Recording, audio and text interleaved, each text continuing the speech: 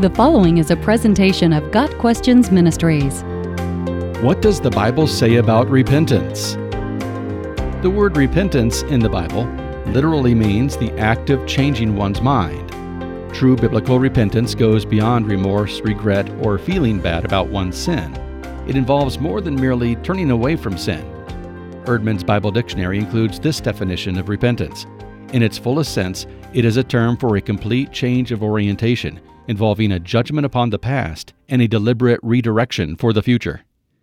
In the Old Testament, repentance, or wholehearted turning to God, is a recurring theme in the message of the prophets. Repentance was demonstrated through rituals such as fasting, wearing sackcloth, sitting in ashes, wailing, and liturgical laments that expressed strong sorrow for sin.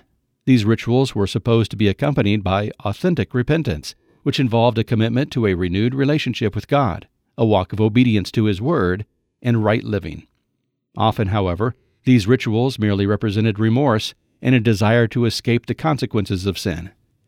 When the ancient prophets beckoned the people to repent and return, they were calling for a complete turnaround, inspired from within the heart and the will of the individual. The prophets called both the nation of Israel and individual people to surrender their lives, to turn away from a life ruled by sin to a relationship with God, the sovereign ruler over all. Even now, this is the Lord's declaration: "Turn to me with all your heart, with fasting, weeping, and mourning. Tear your hearts, not just your clothes, and return to the Lord your God. For He is gracious and compassionate, slow to anger, abounding in faithful love, and He relents from sending disaster." Joel 2, verses 12 and 13. The theme of repentance continues in the New Testament, beginning with John the Baptist and then Jesus Christ. Both urgently called people to repent, because the arrival of the kingdom of God was at hand. Many chose this radical reorientation of their lives and demonstrated repentance through baptism and profound changes in lifestyle and relationships. 3 Greek words used in the New Testament help us understand the full meaning of repentance in the Bible.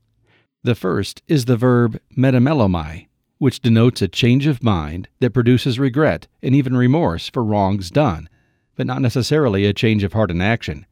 This word is used in Matthew 27, verse 3, to describe the guilt Judas felt over betraying Jesus. The second verb, metananeo, means to change one's mind and purpose as the result of after-knowledge.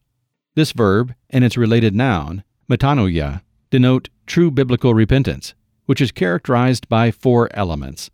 1. True repentance involves a sense of awareness of one's own guilt, sinfulness, and helplessness.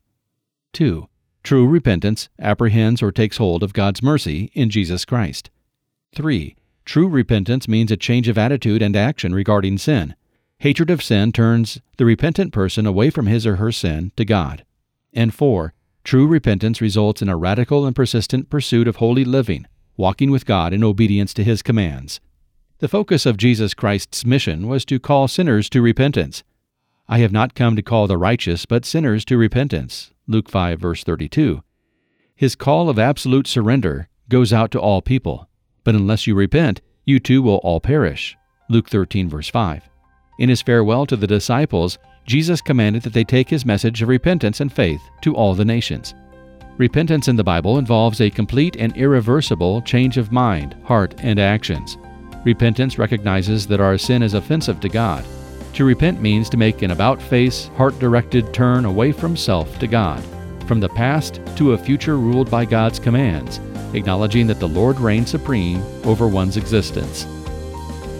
Got Questions Ministries seeks to glorify the Lord Jesus Christ by providing biblical answers to today's questions. Online at gotquestions.org.